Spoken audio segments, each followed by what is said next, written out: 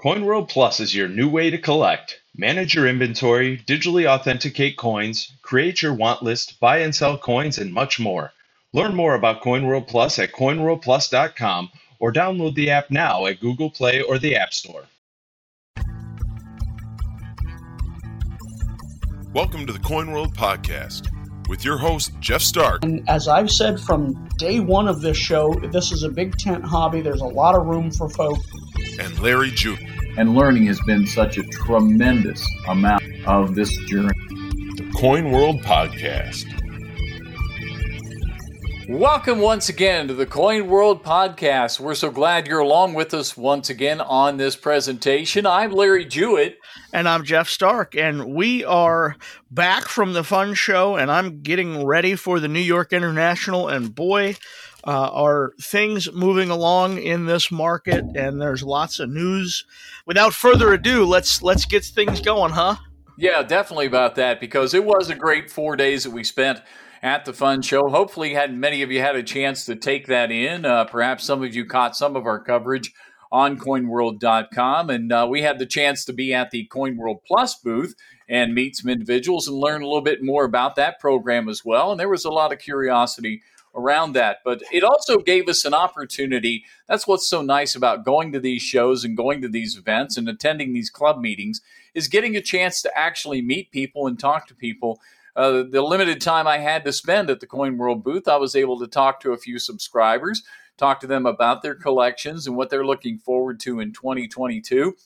It's unfortunate that I wasn't there when Bobby stopped by, Bobby from Cherry Picker Coins, who stopped by and dropped off a couple of state quarters that enhanced my collection, and I do appreciate that, as do appreciate anybody stopping by just to talk. You don't even have to bring me money, but I do like the idea that I got a couple of extras added to my collection. And I know, Jeff, you've had the opportunity to go face-to-face with some folks or make some communication with some of our listeners as well. I got to meet Roberto, and he talked to me about a token he was trying to get slabbed, and he got this token in, I believe, the Caribbean on like a vacation.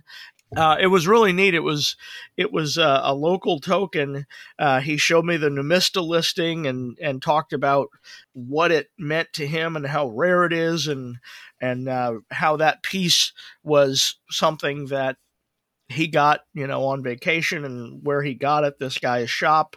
And it was just fun to meet somebody and see that. I'd never seen the token before. We just appreciate hearing folks like that. Also, somebody else heard me speaking and said, "Oh, I recognize that voice. You're Jeff with the podcast." And so, thanks for those who gave us a shout out, and we do appreciate that. And, the fact that you're listening and thinking of us and sharing some of what you enjoy with us at the shows. And certainly I'm looking forward to meeting some folks at the New York International later this week. Yeah, just like we met a bunch of folks in Florida last week. And I tell you, I've got to say there were a lot of highlights in the situation for me. A lot of times, the time spent with the youngsters that are involved, the pages, with the organizers of the fun show from the Florida United Numismatists group. But I got to tell you, one of the highlights of my visit to the show in Orlando was the time that I spent at the bar. And in this case, yes, I know I kind of caught you off guard with that one. But the bar I'm talking about in particular was this huge silver bar that Dan Sedgwick had. That was fantastic. 70 some pounds, a giant silver bar. It was how cool is that? I mean, well, and the nice thing about it was, like he was saying, you could touch it, you could look at it. You sometimes you see these treasures like this, and they're in a display case, and they're untouchable. But this was right there for anybody wanted to try to steal it. Good luck with that. I mean, that would have been instant hernia surgery right there. But and Dan was right there with it the whole time too, wisely. But that was one of the displays, seeing some of the other items like the Andrea Doria money and seeing a few things like that. But I mean, we could go down for all kinds of different things. Oh, hey, yeah. I saw at Rex Stark's booth, Yapstone. It was like 18 pounds. So, I mean, that's something, you could lift and abscond with if if it wasn't under lock and key, and if one were the type to engage in such behavior. But that was a highlight. There was a really neat piece of trench art there. There's just so much fun stuff that you never know what you're going to see at a show, and especially the fun show. The dealers bring out the big guns, as Dan said in the video. It was a blast. So if you didn't get there, check out Coin World online. Has a whole bunch of videos with Larry. He did yeoman's work on that, getting to talk to a whole bunch of folks. Sedgwick, Dennis Hengeville, the previous podcast guest, and so many others. We had a blast in Orlando. And if you didn't get there, hope you check it out. And if you did, well, check out what you may have missed, because there was just too much to see on the floor to cover it all.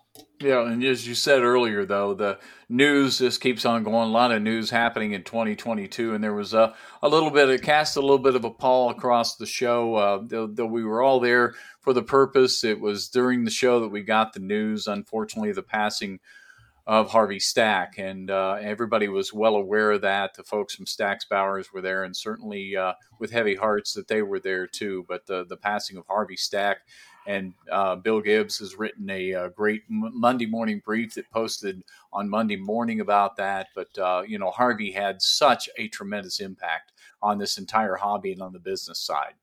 Absolutely. We'll touch on that a little bit more. Harvey was 93, and it was one of those colorful characters that was sort of at the center of it all for decades, not years, decades. It's certainly in the celebrity realm, we think about Betty White and Sidney Poitier, and here Bob Saget recently, actually in Orlando, is where he died. But, there's no larger numismatic celebrity and name than Harvey Stack, one of the top influencers in the Coin World publication in 2021. It's a big loss, and words can't describe. I mean, I know if I can name drop Greg Cohen, who worked at Stack's for a long time now, is at Legend Numismatic Auctions. He said Harvey was a true mensch. There's so many folks out there whose lives, careers were touched, impacted by him. Even, pretty much anyone who's picked up a state quarter owes Harvey a debt of gratitude. So, and I count myself among those too, because of the work that he did there. But I think I find also too that, because of his connection to New York City, and here we are on the verge of the New York International happening once again, that you will be on the way to as well. And we had a high anticipation that it might have been happening in 2021. But now it looks like it's trending toward happening in 2022. So let me turn the tables on you a little bit and let you answer some questions that I have regarding that. First of all, what is your expectation for this show coming up here in New York? Well, I think, there's certainly, as we saw with Fun, there'll be some folks who we wish were there who don't end up coming. But I think there's enough of a contingent, enough of a demand. You're going to see a lot of folks there. There's looking at the Bourse roster, there's a handful of folks that you go, I don't remember seeing them at a show, or it's been a long time. And it's going to have a little different look, a little different feel, but we're on the return path to what we used to know somewhat. And I expect, CNG just sent out an email late last week about how they're making sure that lot viewing is done in a socially distanced manner.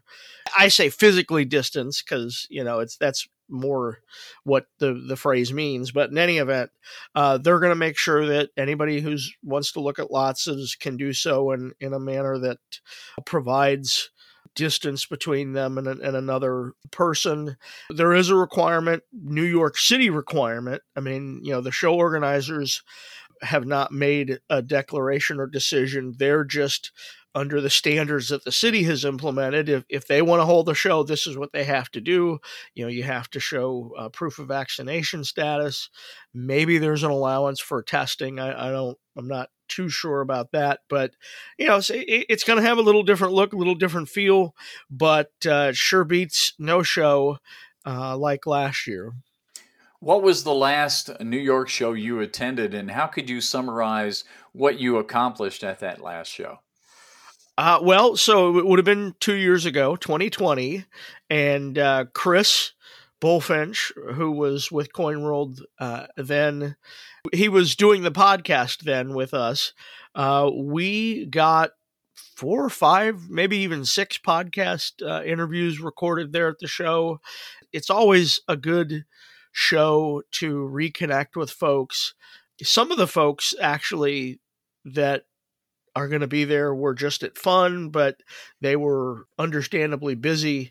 I know my colleague Brenda and I, we tried to get in touch with some folks at Fun, and we're going to see them in New York because it's just a little different atmosphere. There's certainly a buzz. There's certainly a busyness to it, an activity to it.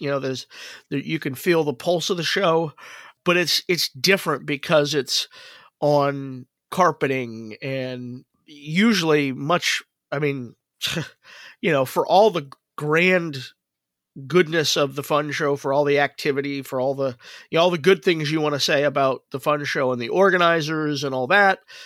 This last one, it wasn't as well lit as I think some people would have liked. It could have helped to have a little more lighting in there. New York is bright, well lit, carpeting, plush. It's more of a little tiny upscale feel, certainly compared to the Fun Show or the A&A Summer Show, where it's just this giant hall with these stands. It has a more intimate feeling to it, a little more, it's manageable. Whereas I certainly think about somebody who's a newer collector. You walk onto that Fun bourse, you walk into the A&A bourse, and you go, where do I start? And your head starts spinning, and it's just, you could go any direction and find stuff to look at. And the New York show is more manageable. It's just easier to take bites of, if you will. That's probably the best.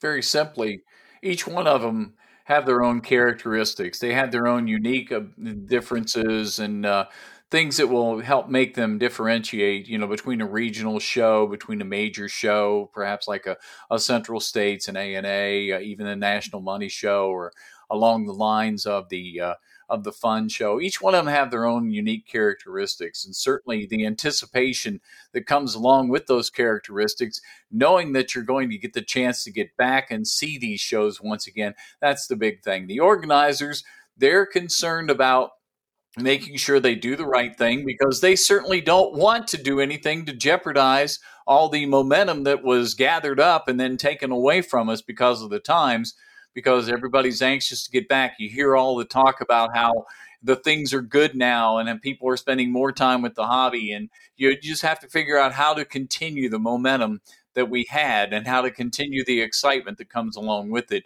So each of these show organizers have that responsibility, and they're going to keep the character of their shows so that they can continue to attract. So it's always great to experience a variety of the different types of shows, different types of events that's out there.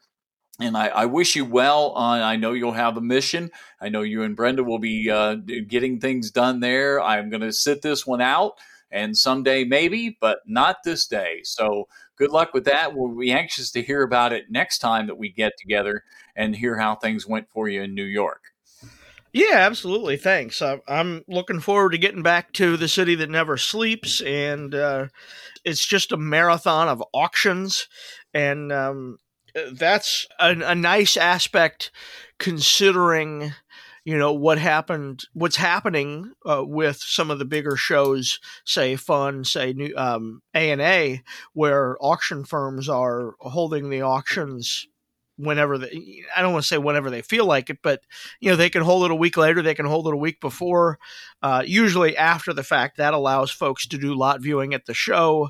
There's many folks who like that aspect of being able to take in the show and not feel as much pressure and as much of a time crunch to get the auctions done at night and do lot viewing and all that while you're trying to be out on the floor and so on. So the New York show has most of their auctions preceding the show, and then some during the show and some after the show. It's certainly spreading all those out allows for folks to focus and not be so distracted and so diverted from looking at that. So anyway, it's things are looking up, I think.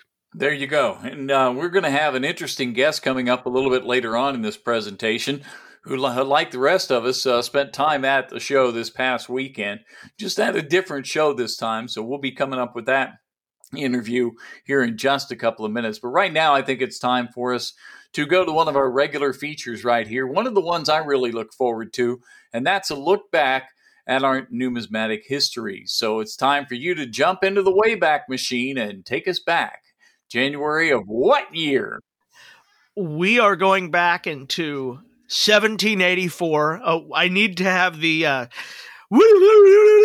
some sort of sound effects here for the Wayback Machine. So I sort of feel like like a Wayne's World type. Anyway, we're going back to January 11th, 1784. That was when the Spanish brig of war El Cazador, I believe that translates to the hunter, El Cazador sailed from Veracruz, Mexico, with 400,000 pesos of newly minted silver coins en route for New Orleans. But the ship was lost at sea. And it's appropriate because we mentioned Dan Sedgwick. Dan and his firm specialize in shipwreck coins. I know they've offered items from the wreck of the El Cazador. There are plenty of coins out there in the marketplace if somebody wants an El Cazador piece. I believe I have one. I bought from Dan 4 or 5 years ago at an A&A. They're sea salvaged. It's nothing pretty, but the idea that, hey, this was, looking back from this vantage point, you're talking 238 years. So that was a while ago that something wrecked and rested on the floor of the ocean for that long and was recovered and is now in my collection today. That's kind of fun. So January 11th, 1784 is where we went to.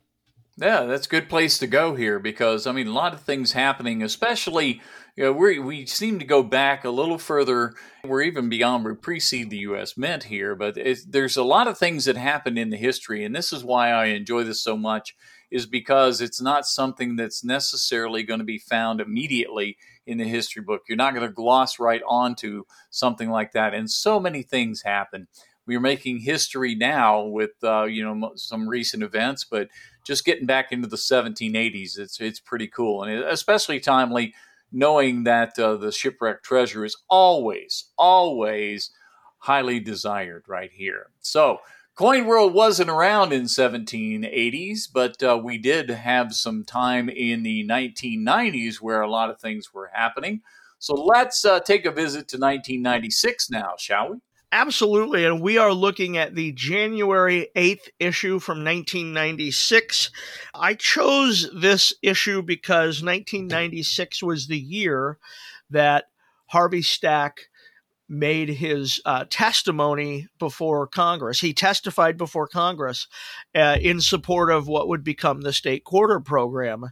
And I thought as we're remembering Harvey and his contribution to the hobby, why not go back to that year? And what initially threw me about this issue is the main cover, the front page, says January 8th, 1995, but so there was an error. We talk about errors happen, and we have proof with Joe Cronin. Well, in this case, we made a boo-boo back in the day. The main page, the cover of the issue had the wrong date, but the rest of the pages had it right. So that's kind of funny. But anyway, the big thing, that issue actually there's a connection to Harvey as well. So the news then was that the Eliasberg collection, Louis E. Eliasberg Sr., that Eliasberg collection was going to come on the block. And of course, Bowers and Morena in New York City was the firm that was going to, I'm sorry, the auction was held in New York City, but Bowers and Morena would end up conducting the sale. A little known fact is that Harvey Stack had helped the senior Eliasberg in getting his coin collection, both adding pieces to it, but also then getting it on display for the nation's bicentennial in 1976. So, Harvey's the through line, I think, in this week's episode by sheer luck. For those who don't know, Louis Eliasberg was the first and only collector to create a complete collection of U.S. coins. There was a coin that wasn't known at the time that later surfaced that Eliasberg did not have. But when he died and, in his collecting pursuits, every known U.S. coin type and date and all that was represented. Quite a feat to have this. And of course, he didn't have, I don't think he had the 33 double eagle, but that wasn't legal to own at the time, right? So, Eliasberg stands as a giant in the hobby for his collecting pursuits. I've, in fact, once wrote a story about him where, it's hard as collectors.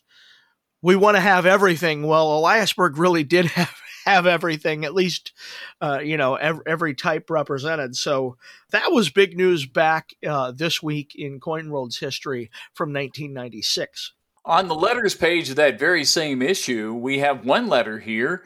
There's a very small letter. It was called Big Ben. It says, "Let me put in my bid for being the first to call the new $100 bill, Series 1996 $100 Federal Reserve note, as Big Ben as a nickname." And I'm thinking, wow, in the football world, Big Ben, Ben Roethlisberger, that's been the big news, and Pittsburgh Steelers and all that.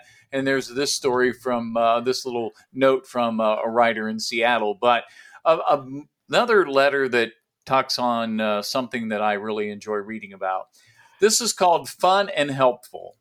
Now, it's from 1996, and so that means it goes back now 26 years.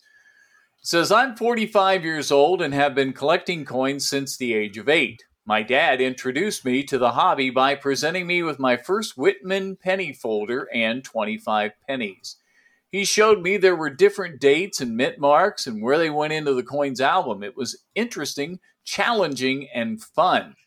So I went over to a friend's house to show him what I had. He asked his parents for a folder too.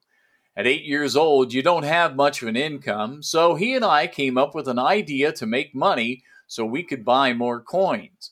At our neighborhood market, there was a soda pop machine where everyone left their empty bottles. Well, back then, bottles were worth 2 cents each, so my friend and I would pick up all the bottles and cash them in.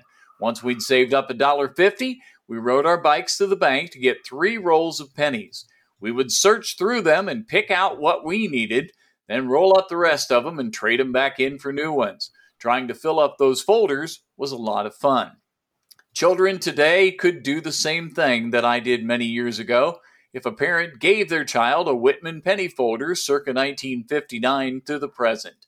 Since there are plenty of aluminum cans to be picked up, a child could have fun collecting coins and help the environment at the same time." From Michael Fiore, Pleasant Hill, California. And it was interesting in reading the testimony of Harvey Stack in 1996, how he suggested, in addition to the quarter program, the state quarter program, that maybe the mint or someone could develop giving away or making available at cost some of the folders in which collectors could put their items in there. And so I thought, yeah, that just continues the idea right there of making the receptacle for these coins available, and that gives you the incentive to actually collect. So that's a timely letter along with that testimony of 1996. And that's what I found on the issue of January 8th, 1996. Fantastic. And, speaking of sharing the hobby and doing all that, this is now a good time to share an email that we received from Joe Sebet a couple weeks ago. And I just want to share what Joe has been doing. He says, "Hi, I've been buying, conserving, i.e. cleaning, identifying, and collecting ancient coins for a few years. I have accumulated quite a nice amount of nice-looking but unidentifiable, as to who the ruler was, Roman coins, and came up with an idea to share the hobby. Most people I share with assume a Roman coin is rare and expensive. They also find the subject interesting, at least for a moment. What I started doing is stapling the coins into a smaller holder, not the typical 2x2 ones, right, late Roman Empire and century of manufacture and etc. And I place these one at a time in tip jars. They should be an interesting find. I have about 75 or so ready to go. I just need to remember when I get a coffee or something else. Just wanted to share that there are ways to generate interest and share the love of numismatics. Thanks, Joe." And he's in California. Now, that reminds me of something that somebody does as well. Brent Pearson is a modern hobo nickel carver, and Brent does the same thing. He sort of plants seeds with his hobo nickels, placing them on park benches and in Starbucks tip jars and the like. So there are plenty of ways out there to have fun, be involved, share the hobby, very affordable. And, it doesn't have to cost an arm and a leg. And it's just all about highlighting the fun that can be had. So thanks, Joe. We appreciate that. It's a timely reminder for that. Yes, indeed, because it takes that curiosity, because we're all blessed with the curiosity, some of it more so than others. And when somebody comes across something they don't know what it is, maybe they're going to Google it. Who knows with these days? But I mean, just imagine, and I'm especially thinking about Brent's situation with the hobo nickel. Wouldn't it be so cool to have it right near a busy park bench, and you're sitting on the park bench and nobody has any idea you're the one who put it there, and somebody comes across that, "Hey, what's this?" And they ask their parent. Their parent really doesn't know, but then again, there's an opportunity for somebody to develop a mutual understanding there. And it's just like, maybe they're going to be looking for them. They don't understand the concept behind it, but then eventually they learn. But the idea is you got to open the doors, and there are many ways to open up doors. And these guys have got it right. They've got it figured out. I know Dennis Tucker is another guy who does a lot of things like that as well. So it's great to have these people in our hobby. Absolutely. Absolutely. It's also great to get some understanding about the things of the past, like we had with Lawrence Torchnak on recently here, and he's going to, I have to read the book because I'm going to fail miserably. I know there's going to be a question that I should have known the answer to, so give me that question once again. The last time we had a regularly scheduled episode, not the yearly recap, I asked you about sort of emergency money because, Dr. Korchnak was talking about siege money, and that's a type of emergency money. And I wanted to know the highest denomination of a British coin, English coin, during the English Civil War. This was struck for King Charles I at mints in Oxford, and rarely at Shrewsbury, just 1 year, Oxford for 3 different years. So do you have any idea what the highest denomination coin in this era was? I really don't know. I don't know that much about them per se. I remember Dr. Korchnak mentioning Stivers, which is not anything to do with this one. So I'm going to throw out maybe, and I don't think it's that big of a denomination, so I'm probably going to come woefully short on this one. About 5 shillings. You are indeed short. So the coin is known as the Triple Unite, and in this case, it was valued at 60 shillings, or 12 times the value you quoted. 60 shillings was equal to 3 pounds because 20 shillings is a pound on the old pounds, shillings, pence format. And 20 shillings was also known as a unite. So a triple unite is 3 times 20. Lots of math here, but that's 60. 60 shillings was the face value, if you will, also known as a triple unite, also equivalent to 3 pounds. Now, this coin weighed 27.3 grams, just over 7/8 of a troy ounce, but it was struck in gold, and it's gosh, they are rare and storied and expensive today. So, it's not something that most people are going to have in their collection, but it's definitely museum quality. And that is why I thought I'd throw you the loop and see if you could get it right on our trivia last time. And that didn't happen. I didn't get that one right for sure on that one. And even if I had known what I was looking for, I don't think I would have found it on the fun show floor. No, I mean, there may have been one in auction lot viewing. I don't remember seeing one for sure.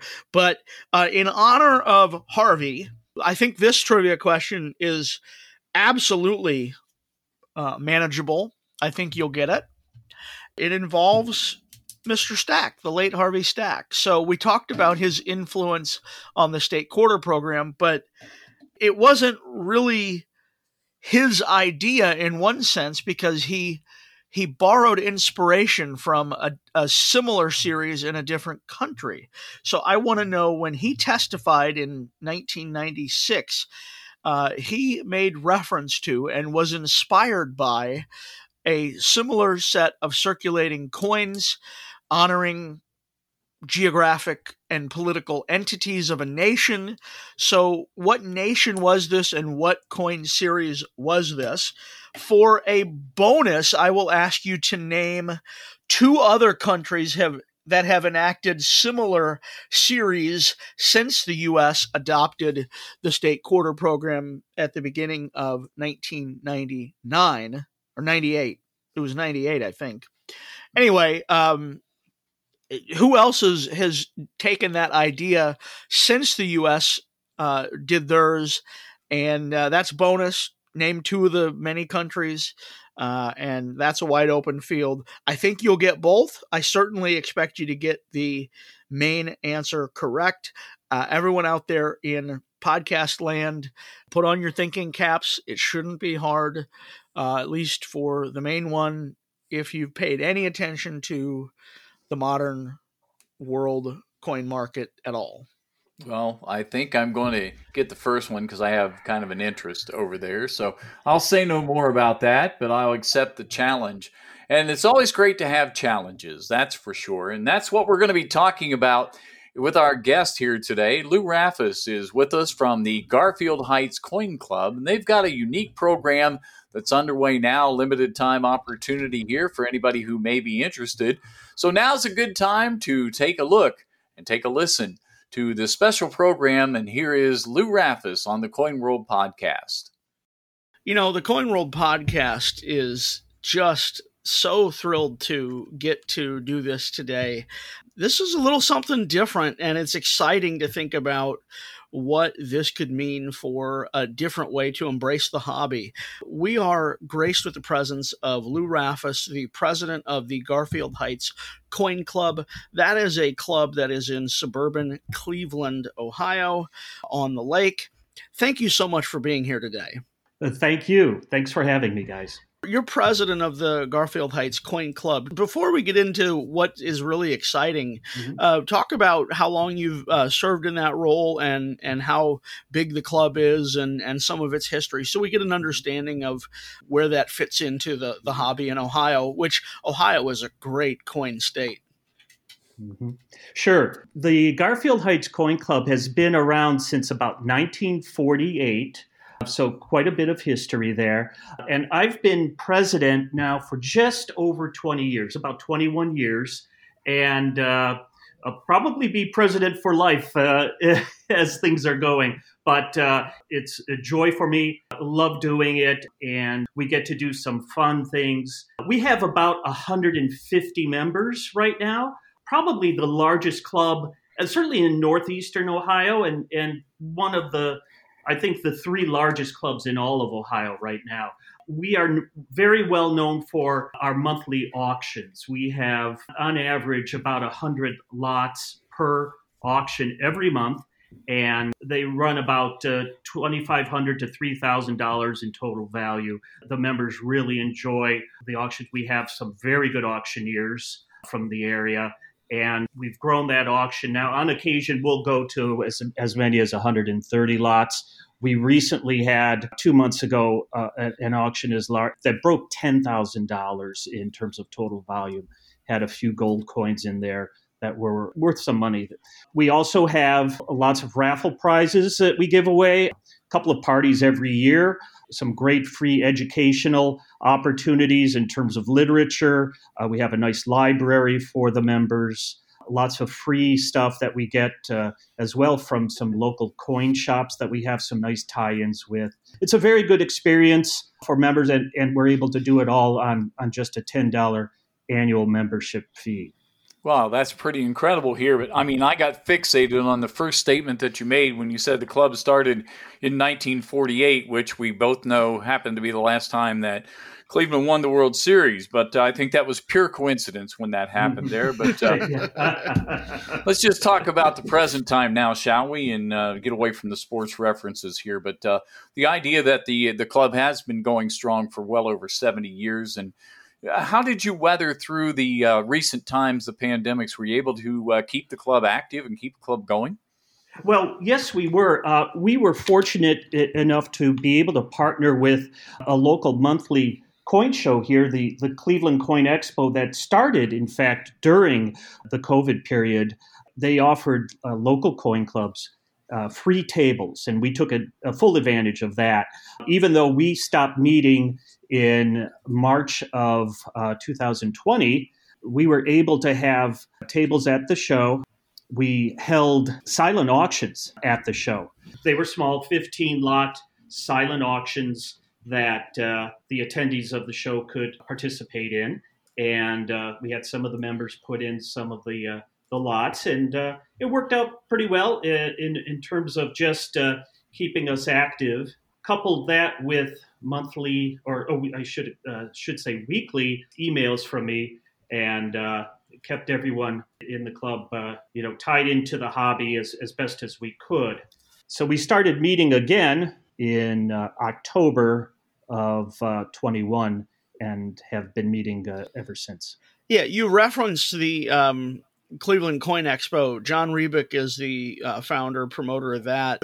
It was exciting to hear that here was the growth of the hobby during these difficult times. He said, there's demand for a show in the greater Cleveland area.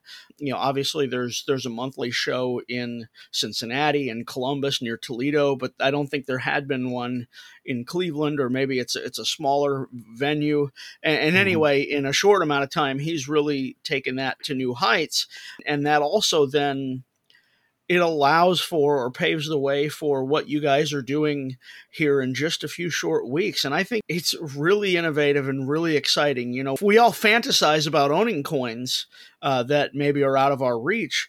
And many of us are familiar with the fantasy football concept, which, certainly I know Larry's well tuned into. But now you guys are taking that idea and those two ideas and marrying them together. Tell us about what you guys have come up with and how that's going to work. Right. So we're kicking off the inaugural Cleveland Coin Expo Fantasy Coin Tournament, and sponsored by the Garfield Heights Coin Club, so in partnership with John's show. And this idea does take off from fantasy sports as well as fantasy investment portfolio games that I've participated in the past. And we're not certainly the first club that's ever done this, but hopefully if this takes off, we'll be able to take it maybe to another level. So for the month of January, we are accepting entries on both a individual or team basis. And what we've come up with here is that we're going to ask each entrant to invest up to $15,000 in imaginary funds in a portfolio of U.S. coins and or currency in any way they wish. And the coins and currency must be listed in the CPG market review publication and at coinprices.com. And the value of the portfolio will be locked in on January 31st. And then we'll monitor all entries for performance changes as a percentage of their initial investment. And we'll, of course, regularly report on those changes and track them accordingly. And then the winner will be the entry with the greatest percentage increase in portfolio value from January 31st to December 31st of 2022. So I'm looking at the entry form and I see that I can choose one coin, or I can choose up to 10, or one note, or I can choose up to 10 items, and 15,000. How do you come up with that number? You have a lot of latitude to pick and choose what you're going to want to put in this portfolio. Right. Well, we went back and forth on that a little bit, Jeff, but we didn't want to go crazy with it. So we wanted to challenge folks, but not make it ridiculous. And keeping in mind, too, that someone's going to have to track all of this information and report on it. So we wanted to keep it at a reasonable level and just settled on the 15,000. So it's sort of an arbitrary number, but something that we think is manageable just from a reporting basis. Well, I guess I won't be choosing a 1933 gold double eagle for my portfolio then. And I would think that would stand to reason, because there's a lot of potential in the coins that don't have the headline value of that. There's a lot of potential for growth in those in certain markets, in certain areas. And I would certainly think a well-placed, smaller denomination coin could have a shot at picking up favor and making its way through the year. I mean, we've learned nothing else from the last couple of years. You can't predict the future. You've got to roll the dice and go with it here. So I think it's really interesting here that you have this concept. But, I mean, a lot of times, just like when we play fantasy football, I get a guy that gets injured, and I got to dump him, and I got to get somebody else. Is there a provision for you to be allowed to make any changes after you set your quote-unquote lineup on January 31st? Mm-hmm. Yes, Larry. What we're going to allow is one change opportunity. So on June 30th, for a $5 adjustment fee, if you will, we're going to allow individuals to make as many adjustments to their portfolios. In other words, just trade in and out of their investments. So just one transaction, period, if you will. They can swap the entire portfolio at that time or just one item, but we're going to limit it to just one opportunity this year. We wanted to balance out simplicity with some aspects of the whole fantasy tournament notion. So we're going to allow this one opportunity. The thing that I don't think we've touched upon yet is, suppose I'm looking and I just can't pick out 10 items. I can put together more than one portfolio, right? But that would be a different entry fee. How does that work? Yes, you can enter as many times as you want for that $15 entry fee. You can enter as an individual or perhaps have a team. You can enter with several teams. We're not limiting that in any way. You know, I'm not part of the Garfield Heights Coin Club, and I've not been to John's show yet. If I enter, I'm putting myself in the place of a prospective contestant. How will I keep track of what I'm doing? Is there a way to know how I'm doing relative to the whole field? Or is it just, I can go to coinprices.com and see that, my $15,000 has gained $2,000 value or whatever it is at that given point? Mm-hmm. Once we have everyone's contact information, we will put together a nice report that will become available. And as long as we have your email information, we'll make sure that you are regularly updated along with the rest of the group, regardless of where you're located. To me, that's along the same concept that you utilize with the club, where you keep them informed on the weekly newsletters and that type of thing. So this would be just an extension of that. Obviously, it could potentially be a lot more work, and maybe weekly is too much. But just the idea, everybody needs to remember that the spirit of this entire project here. And I commend the Garfield Heights Coin Club for what they're doing here. And if anybody has done it in the past, I commend them in absentia. But the idea is that we're here to develop ways to enjoy our hobby a little more. The idea that this is a little contest in good spirit really does a lot for me. I mean, I'm really heartened by seeing an activity like this. You deserve a lot of credit. My question that lurks right here, even though this is relatively new, what has been the biggest question you've had to answer most often? Related to this specifically? Yes. Well, we've had to explain it several times to individuals, just the entire concept. As you could probably imagine, the average age of our group is, probably 65, 70, something like that. And so the familiarity, when I just say, this is like a fantasy sports team league, that doesn't necessarily resonate with my members.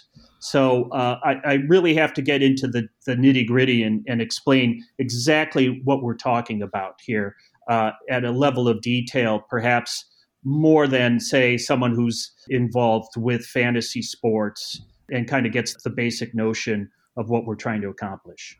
This is really fun and really different. So obviously, whoever wins this, there's going to be some bragging rights, but what other sort of incentives are there for those to participate and hope to win? Right. Well, we're going to take that $15 and split the pot several ways. The top 3 winners will get cash rewards, and those cash rewards are going to be based solely on the amount of participation that we get. Ultimately, the club will get some of that total pot as well, and then we're going to give some of it back to John and his show because they are providing the market review publications for us so that we have some extra copies to hand out to our members. So I can't give you an exact number of just what that dollar amount ultimately is going to be for the winners, but hopefully it's going to be fairly substantial. Well, I would certainly think so because, I mean, once the excitement gets built up there, I mean, you're only helping your own cause by being involved in something like that. And it's heartening to me to hear that the club and that John's show are going to get a little bit of the benefit too. I mean, the standard deal where the house takes 10% off the top or whatever the case may be. The whole idea behind this is to promote the hobby, and that is to generate other ways to enjoy the hobby, but also to promote the groups that are helping to get these activities going like this. Now, earlier, Lou, you mentioned the fact that a majority of your members are in my 65 to 70 range here, but how's it been going here? Do you think this might attract younger hobbyists who would be interested? Mm-hmm. Yes, Larry, and that's one of the reasons that we're really promoting this is that we think this is something that is going to really resonate with the younger crowd, those that are more familiar with the fantasy sports concept. And we think it's just a natural fit in that respect. And we think it will draw out some of those people in that younger age range that are, say, much more comfortable on the internet and have developed their hobby through the internet than, say, through clubs or shows. What we're trying to do, of course, is trying to draw that younger generation into the club and into John's show.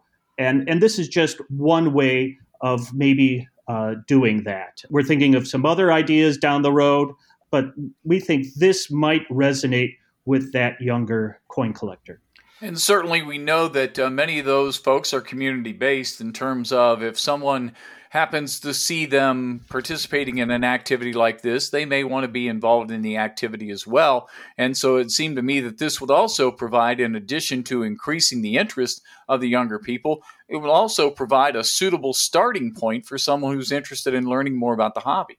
Mm-hmm. Yeah, absolutely. And I occasionally get questions from individuals asking me what area they should be focusing on in terms of the hobby, what coin series might be particularly hot, where should they turn to for potential investments.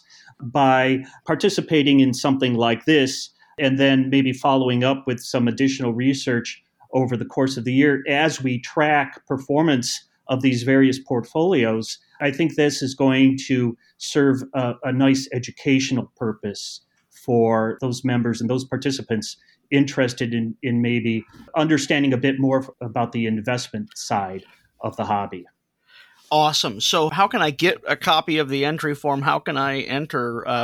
Is there a website, or should I email you? What's the best way to do that for those who are hearing this and think, oh, let me jump in? The best way is to contact me through my email address at l_RAFFIS@hotmail.com. And just Perfect. ask for the entry form with the rules, and then I'll provide you with the payment information and where you can submit the form. Now, I don't want to end it about the contest right here, but I do have some questions to ask you since you went ahead and put your email out there for the world. Lou, tell us a little bit about your personal experience in numismatics. How'd you get involved? Oh, sure. I go back, probably at the age of 10, 11 or so. I really started as a stamp collector and baseball card collector. I got involved in the hobby primarily through my then future brother-in-law and still current brother-in-law, who was a coin collector. And he introduced me to the Garfield Heights Coin Club, as a matter of fact. So I started with the Whitman folders and filling the Lincoln Cent folders and moving on from there. I put it aside, as is quite typical, as I entered my high school years, college years, and then picked it up again a little bit later. So my focus primarily over the last 10 years or so has been more on the paper money side. And my specialty area is obsolete banknotes from Ohio. So up to the Civil War period primarily, as well as Depression script for the state. And when Wendell Wolka put out his big publication on Ohio obsoletes, that was kind of an eye-opening experience for me, and opened up the entire world and history of Ohio obsoletes. And I've been active in that area ever since. Well, that's interesting too to me, because one of the things I recall from the conversations that you have, that when you have the auctions and you have such a large number of lots in connection with the club, you must have a great variety for anybody who's interested in anything. So obviously paper is represented as well as coin. Mm-hmm. Oh, yes, very much so. Yes, paper, exonumia, coins primarily, world as well as U.S., Canadian. We do get a very nice mix. In fact, this upcoming January auction, we have a couple of nice pieces of paper in the auction. Awesome. I love hearing of your interest in the obsoletes. Of course, you mentioned Wendell, and I work with him because he writes a column every month for us. Right. Mm-hmm. And I've bought a few pieces of a few obsoletes from the different canal banks and all that. I mean, Ohio just has such a rich numismatic history, as I mentioned earlier, and that is so cool that you found that area and have enjoyed it and been able to serve the hobby as well as president of the club. Yeah, it's a lot of fun sharing some of my collection with the members of the club and passing the notes around. It's a bit of an eye-opener for the members who don't get to see those pieces very often. Yeah, some of that stuff's real rare. Mm-hmm. No doubt. As well as the collectors for it. Yeah. They're just as rare. Yeah. Well done. Well put right there. So let's go ahead and recap once again. The deadline is January 31st, correct? Mm-hmm. Yes. So then the entry fee is $15, but you can get more information. You're going to use $15,000 in your portfolio, as it will, and you can get all information. Give us the email address once again so they can reach out to you, or if it's available on the club site, where can they find this information? Sure. The email address is l_RAFFIS@hotmail.com. That will go directly to me, and I will respond promptly to you. Awesome. Awesome. Thank you so much, Lou, for being here. We're excited about this and its potential. And I think now we're going to let you go so we can start doing our research and get our entries in. Excellent. So we look forward to seeing them. Thank you. Thank you. That was Lou Raffas on the Coin World podcast talking about a unique, a real fun way to engage in the hobby and learn a lot, my gosh, and put your skills to the test and go up against other like-minded collectors and see what you can do with an imaginary portfolio of $15,000. So we're going to be interested to see how this develops. Maybe about a year from now, we might just have to find out who won and talk about their picks. Yeah, definitely have to do that. I mean, it just follows up on the line that I just had 2 fantasy football teams come in third. So, I mean, third is a good place to be compared to 10th. But the idea is, always want to be the one who is on top there. And it'd be great to see, as once again, this is just one of those things where you can't control the outcome. It's just how well can you control what you think the outcome is going to be. Just like sometimes I can't control what I'm going to say on here, it seems like, but most times I try to. When sometimes I win and sometimes I don't win. But we're getting down to the point right now where we got to get you packed and get you on your way to New York so you can enjoy the international show, and safe travels once again. Back to hear back from you next week on how it went. Thank you so much. And everybody out there, thank you. Thanks to Coin World Plus. I'll be at the Coin World Plus booth in New York. And until next week, happy collecting. Thank you for listening to the Coin World podcast. Don't forget to subscribe, and we'll see you next week.